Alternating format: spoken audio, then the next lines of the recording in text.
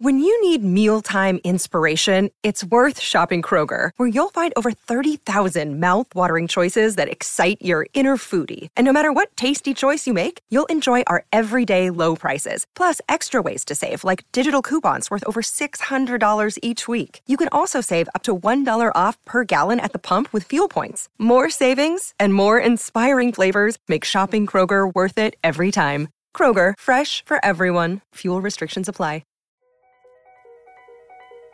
We have plans to retire within the next 5 years. That would be great, except we have credit card bills that amount to close to $40,000, and we have student loans of about $120,000. This is Money Confidential, a podcast from Real Simple about our money stories, struggles, and secrets. I'm your host, Stephanie O'Connell Rodriguez, and this week we're talking to a 60-year-old listener from New Jersey who we're calling Cecilia, not her real name. Cecilia has spent her career working in the beauty industry and is hoping to retire within the next 5 years. To be able to work in this industry has just been incredible for me. That being said, I'm at the tail end of my career.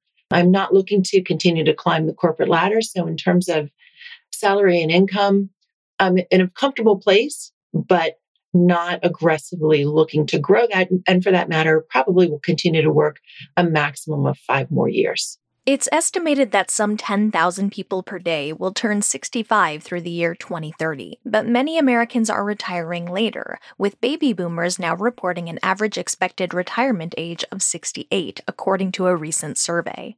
What do you want life to look like when you anticipate exiting out of this role? I'm just looking for my husband and I to live comfortably.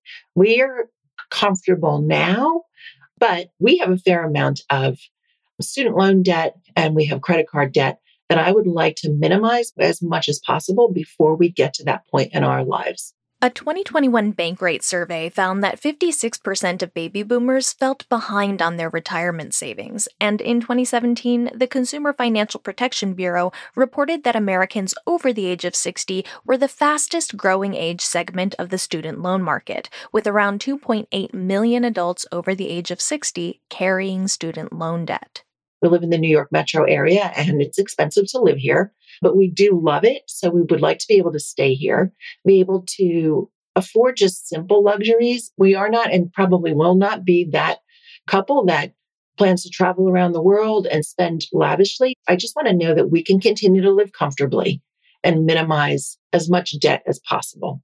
It sounds like your vision for retirement is really a lot about maintaining your current lifestyle as opposed to really changing much about your current lifestyle. I think that is exactly it. To maintain the level of comfort that we have now would be ideal. While Cecilia and her husband have over 6 figures of debt, they do own their home outright and estimate it's worth around $480,000. I'm wondering if you've spent any time running calculations on if this is our cost of living to maintain our current lifestyle, how long we can sustain that. The answer to that is a quick, simple no, because it's scary to think about that. My husband is semi-retired, so his annual income doesn't compare to mine. Once I stop working, what we bring in will be probably 75% less than what it is right now. What we bring in now, it covers our bills and leaves a little bit left. And when I say little, I mean little, to go out to dinner or pick up some extra things, that sort of thing. There's not a lot of excess. So if I did the calculations, I'd be really scared.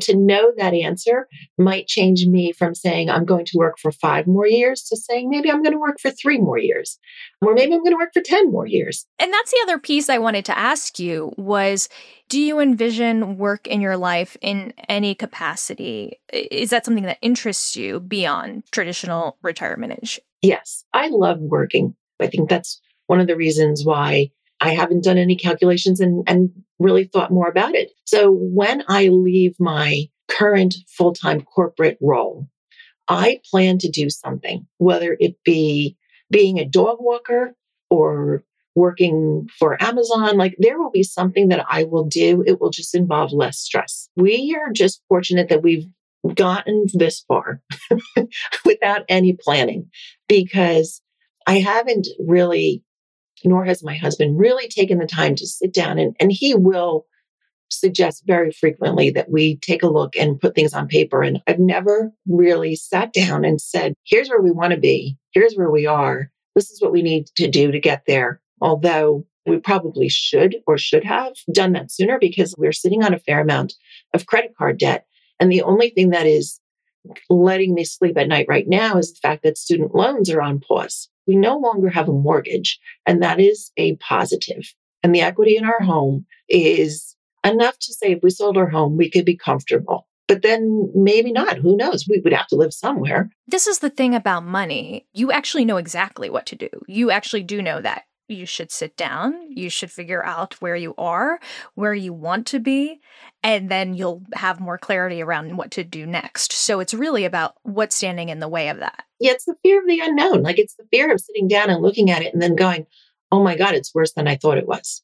Tell me more about how you've approached the student loans and the credit card debt thus far. So with the elimination of our mortgage a few years ago, the plan was to really start paying into the student loans.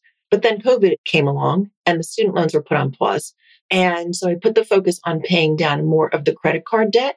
And my strategy there has been to focus on the smaller balances. And I've had success doing that over the last couple of years. But there are still credit cards that have decent balances and pretty significant interest rates that need to be brought down. And when the student loans filter back into our monthly expenses, I'm going to maybe just say once and for all, bite the bullet, pay off the credit cards using some of the savings that we have, because I know the interest rates are much higher than I'm ever going to earn with money in a bank. And it's time to just probably take that money, pay down the credit cards, and then just focus on the student loans. Can you tell me more about the assets? We have a savings account where we will put money into. It can be anywhere from $10,000 to $20,000 at any given moment. We also have our 401ks, and they're not huge. If we had to rely on those, we would be in trouble. We have some additional CDs and things like that. As I say this, I'm probably going to sound like I'm not in terrible shape, but I still think about this constantly. And they're probably close to $300,000. But it's money put away for the future, because our 401ks are not strong enough to sustain us in retirement. You mentioned as you were listing out your assets, I think about this constantly. What does that look like? We just turned 60, my husband and I. So we're lucky we have another 20 years plus left. So when I think about 20 years and how much you need over time, and it could be 15, it could be 30 years, you don't know, but I want to make sure that we are never dependent on our children to have to take care of us. I wonder how you would feel to have no credit card debt.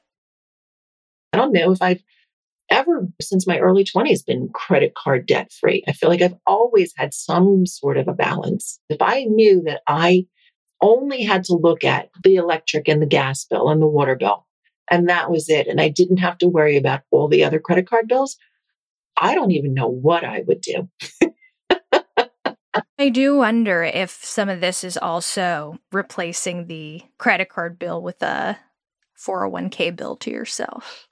I mean, that's absolutely something to think about. It will be nice to see what is left in our monthly checking account, because then I can have a better idea of what to increase the 401ks to. We have a little bit left over every month, but I wouldn't feel comfortable taking that little bit right now and putting that into 401ks, because we don't know what can happen on any given day. But once I have a clear picture of that, I may realize, okay, I need up to $2,000 for the student loans, but I will have an extra $1,000 perhaps, and we should start putting that into the 401ks. You have given me clarity that sort of wakes me up at 3:00 in the morning and says, okay, you could do this, and that would get rid of that. And it makes sense at 3:00 in the morning. And then during the day, when you run through, whether it's working or taking care of the home or whatever it is that is going on, you kind of push it to the back of your brain.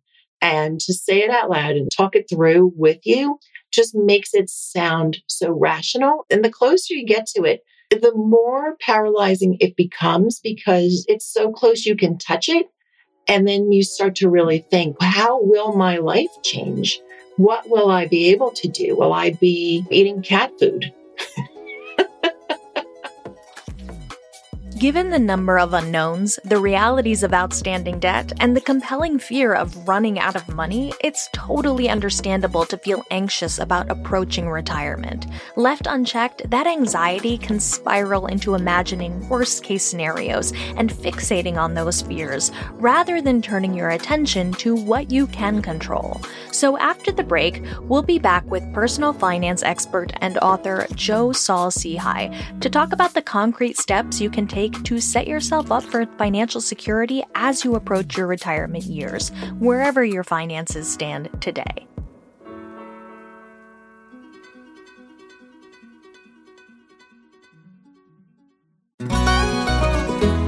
Hey everyone, I'm Sid Evans, editor-in-chief of Southern Living and host of Biscuits and Jam. Since 2020, I've been interviewing musicians, chefs, authors, and other Southern icons about their family traditions, their faith, their favorite meals, and of course, what it means to be Southern. And I'm excited to announce Season 5 of our award-winning podcast. Join me every Tuesday for new conversations with some of the most interesting and influential Southerners around. Be sure to follow Biscuits and Jam wherever you get your podcasts. You can also find us online at southernliving.com/biscuitsandjam. I was a money disaster. That's Joe Saul-Sehy, co-author of the new book Stacked, Your Super Serious Guide to Modern Money Management, and the host of the Stacking Benjamins podcast. Even when I was a brand new financial planner, I actually ran out of gas one time on the way home from teaching other people how to manage their money. And this was my turning point because during this search through this old rusted out minivan I had, because I couldn't even get a car loan because my credit was so bad, I found 85 cents and I actually walked about a mile. Sounds like an old guy story. Backwards and in snow. In snow, right? No shoes. Yeah. With a 30-mile-an-hour wind. Yeah, none of that. But I got to the gas station and the guy didn't want to give me the gas can because he thought I was going to steal it. And it was in this moment that, like a lot of people, I cried about my money situation. And I realized I needed to forget about creditors. I need to forget about how screwed I was. I need to forget about the huge piles of debt that I had. And I needed to handle what I could. You know what happened? At that point, when I took control, now it was no longer about creditors. It was about me. It was about my priorities, about what I could do. And I could only do so much. And it was okay. I was going to do what I was going to do. And I wasn't going to be able to get to everybody. And when creditors called me on the phone, hey, you're going to get what you can get. I'll get there. And you know what's funny? When I took that approach that it was no longer about them and it was no longer about paying all these people off, it was about what was important for my values, I got out of debt a lot faster than I thought that I would have. You're in a much happier place when you say, I can't do anything about the past. They talk about the best time to plant a tree was 20 years ago. We can't do that. Best time to plant a tree then is today, right? So focus on what you can control and forget about what you can't. What does that look like in tangible terms? Well, I think for her specifically, and I think this is for a lot of people who are in this same situation, you want to think about the big moves. I think the biggest moves for her will involve either housing, transportation, or food. And by the way, that's for all of us. Those are our three biggest expenses. Your urge might be to maybe start clipping coupons or try to put a little bit away.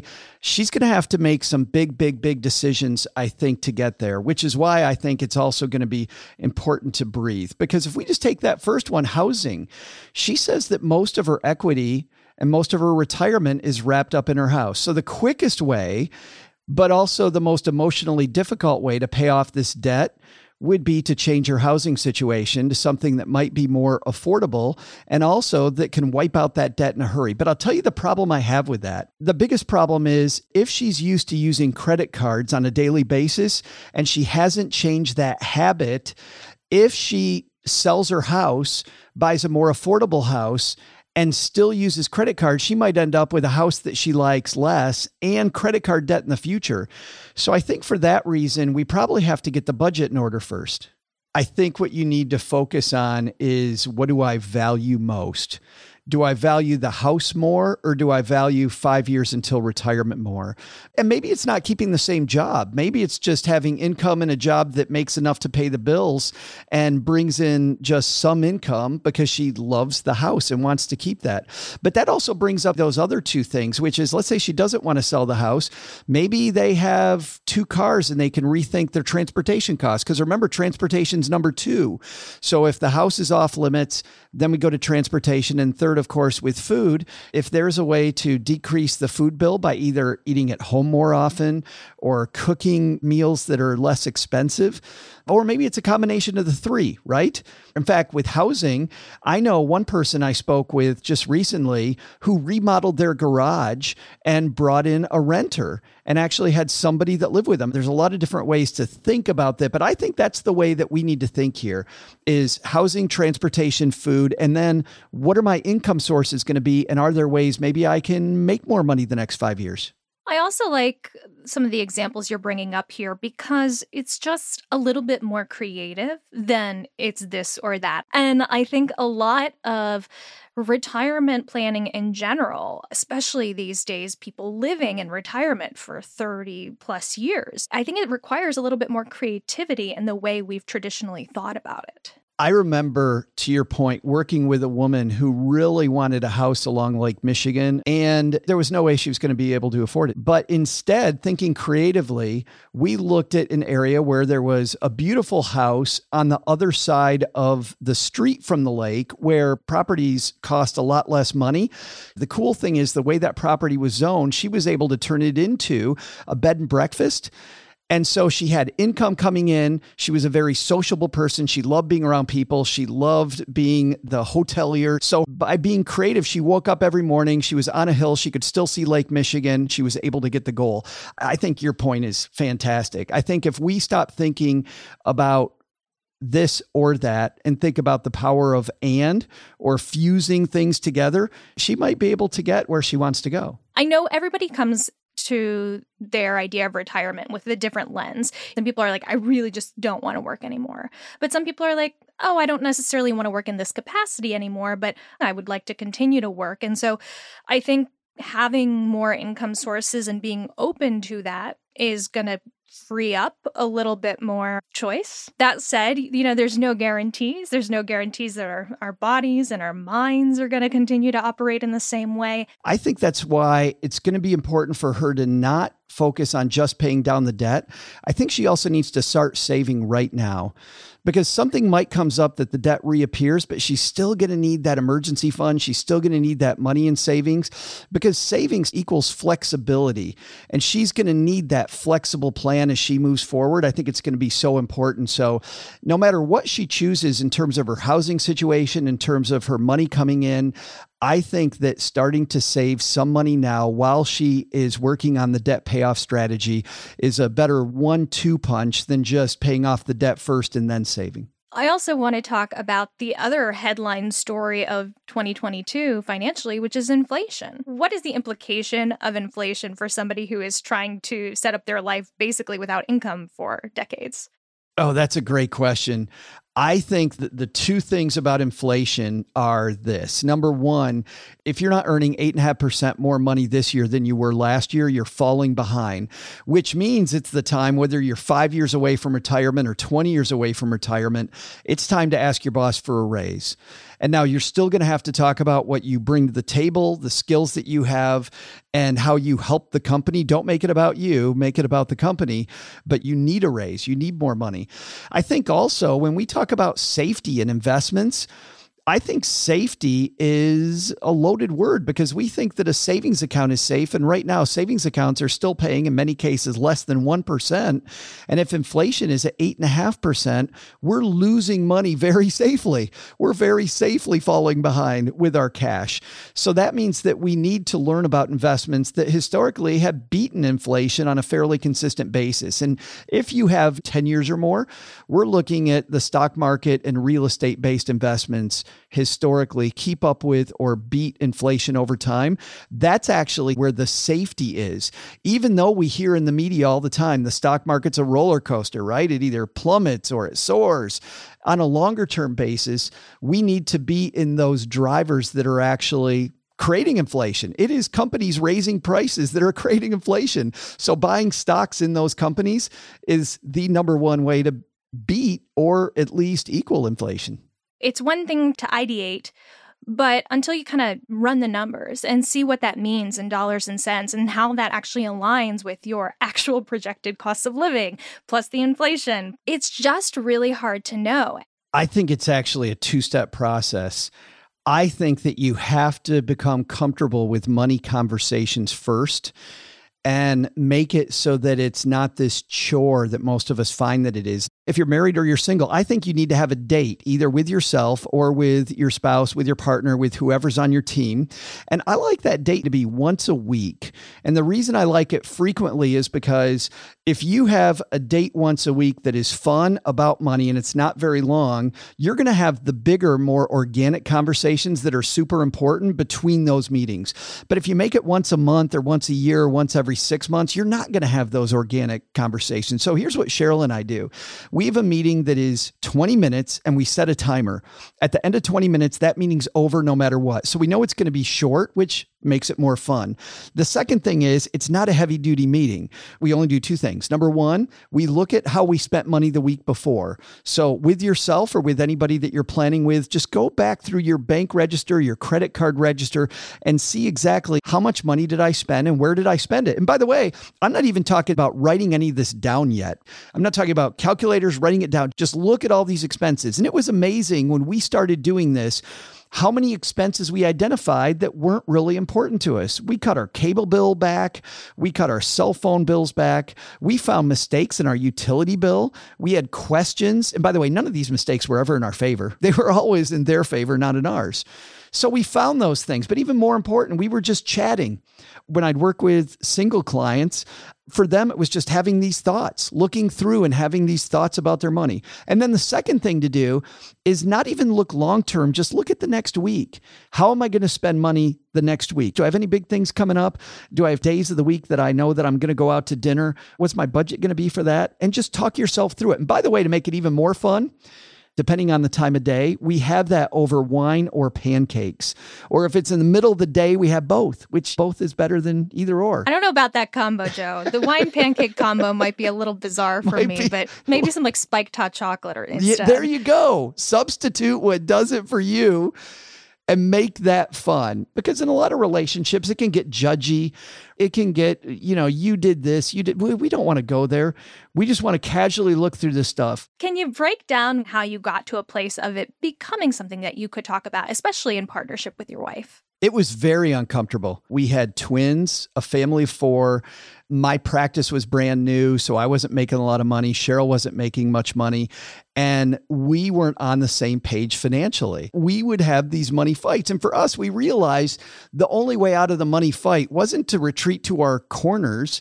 It was that we needed to talk more. And that's where the 20 minutes a week chat came from, was we thought it was the only way away from being at each other's throat. And it truly worked. Something that I used to do when I was a financial planner was have people visualize their goals on a timeline. And you draw yourself on a piece of paper on the left as a stick figure. Then you draw out this line to the right and you start visualizing all the big things that you want to do, where you're going to go on vacation, what you're going to do. And we actually then look at what each of those individual things cost. And it's way, way more fun to save for this picture than it is to save for this retirement nebulous thing. I hear a lot of people say that when you're in your 20s, retirement's so far away, you can't visualize it. I think that's kind of a cop-out. I think you actually can visualize some big pictures, things, fully realizing it's going to change. But I think even in your 20s, it's so much easier to put money in a 401k, which seems so foreign for like this person you might never become. But if I visualize, hey, this is for this lifestyle I want to have later, then I'm going to start socking money away. I find that super exciting. Saving for retirement means starting off with when you're going to spend the money and actually looking backward, because I'll tell you where a lot of people get tripped up. And that is that that you start off with this big, huge universe of investments. And who can learn about all those investments? Like, I can't learn about all those investments, and I've been in this game for a long, long time. There's no way you're going to know everything about everything. So the best way to know where to put your money is to start off with when you think you're going to need the money, and then work backward. And I grew up in West Michigan, which was farm country. So I like farm analogies, but they plant corn in the spring in farm country because of the fact that they know that works. Thousands of years have proven that planting at that time works. And then they don't, halfway through the summer, before the corn's ready, they don't take it out and plant it in a different field. They leave it there for that time frame. And then they harvest it in the fall because they know that that's when the corn is ready. So I love this idea of a growing season with our money. So if I'm in my 20s and I don't think I'm going to touch this money until my 50s or 60s, well, now I know I have 30 years until I need that money. Then I just go to investments that historically have done really well over 30 years. What does that look like? The stock market in its many iterations is a great way. Rather than try to pick individual stocks or companies that win, a much better way to get started is buying like the total market index. Just own a little bit of everything. You can make it sexy and exciting later if you want, but just start off by keeping it simple by just buying the index, which means you own a little bit of either all the big companies if you buy the S&P 500 or the total market index. You'll own big companies, small companies, multinational companies. You'll own a little bit of everything. I like starting there. Another thing is real estate. And people think, wow, how do I buy a house? Well, you don't have to. There's a thing called a REIT, which is a real estate investment trust. And this is a lot like a mutual fund for housing. You buy into this REIT and then they actually manage the housing. And all you do is own a diversified collection of real estate. All the big fund families have them. Stick with indexes, I think, and stick with broad markets. And I think you're going to get where you want to go. So I'm going to flip this question to the other side. Let's say I am 65 or 59 and a half, and I'm looking at starting to potentially come up with a strategy for drawing down some of my investments so that I can live off this income. How do I begin to create a plan around that? Yeah, this is the other side of that stick, right? You put money in an investment, which is one side of the stick. There's the other side. How do I take it out? And this one involves a few things. First of all, you need to know where your streams of income are coming from and how reliable are they. So if you have a pension or if you have Social Security, it's going to be very important to know how Social Security works. As an example, a lot of people don't know that if you delay your Social Security until later, it grows at a really nice rate on its own. Your income stream can be bigger if you wait till 70 versus taking it at 62, 63, 64, whatever the age is that you're going to take it. But is that right for you? I don't know, because it depends on how much money you've saved in other places. It might make more sense to take less money early so that you can let your growing season on your investments go longer. But clearly, it's all based on when you are going to take out your money. So you're going to want to have a bucket of money that's in really safe stuff that you can take out the next few years. And then you're going to want to have some money in kind of a middle bucket, which is safe but still growing. And this will be maybe a stock bond mix type fund where you have a little bit of safe stuff, but still have some of those things we talked about that beat inflation. Stocks beat inflation. So you may have some of those. And then this is where I think a lot of retirees get it wrong. They forget that retirement's a long time. And if I'm retiring at 60, longevity is a big problem. It's a great thing, but it's a problem in financial planning is that people are living longer and longer. And so if you think you're going to live into your 90s or maybe to 100, you may have 40 years that you need this money. So don't take all your money and put it in a safe space. Safety is stocks and real estate for long periods of time still. So for those goals that are 10, 15, 20, 25 years away, you still want to keep some money in that growth spot. So I would think about having three buckets: short-term money, mid-term money, and long-term money, and then transfer money into the safer bucket as the dates move on and it gets closer to you needing that cash. I think the biggest mistake is that we get conservative too soon. In retirement, we're so afraid that we are going to run out of money, that the market's going to go down, that we move everything into a spot that is way, way, way too safe. And by safe, I'm meaning it's going to earn a low rate of return. There's this cool thing called the Rule of 72. And the Rule of 72 tells you how often your money's going to double based on where it is. So 72 happens to be this mathematical magical number where when you take the interest rate you think you're going to get, you divide it into 72, it tells you how many years it could take double. So let's say that you think your money's going to earn 8%. Every 9 years, your money's going to double.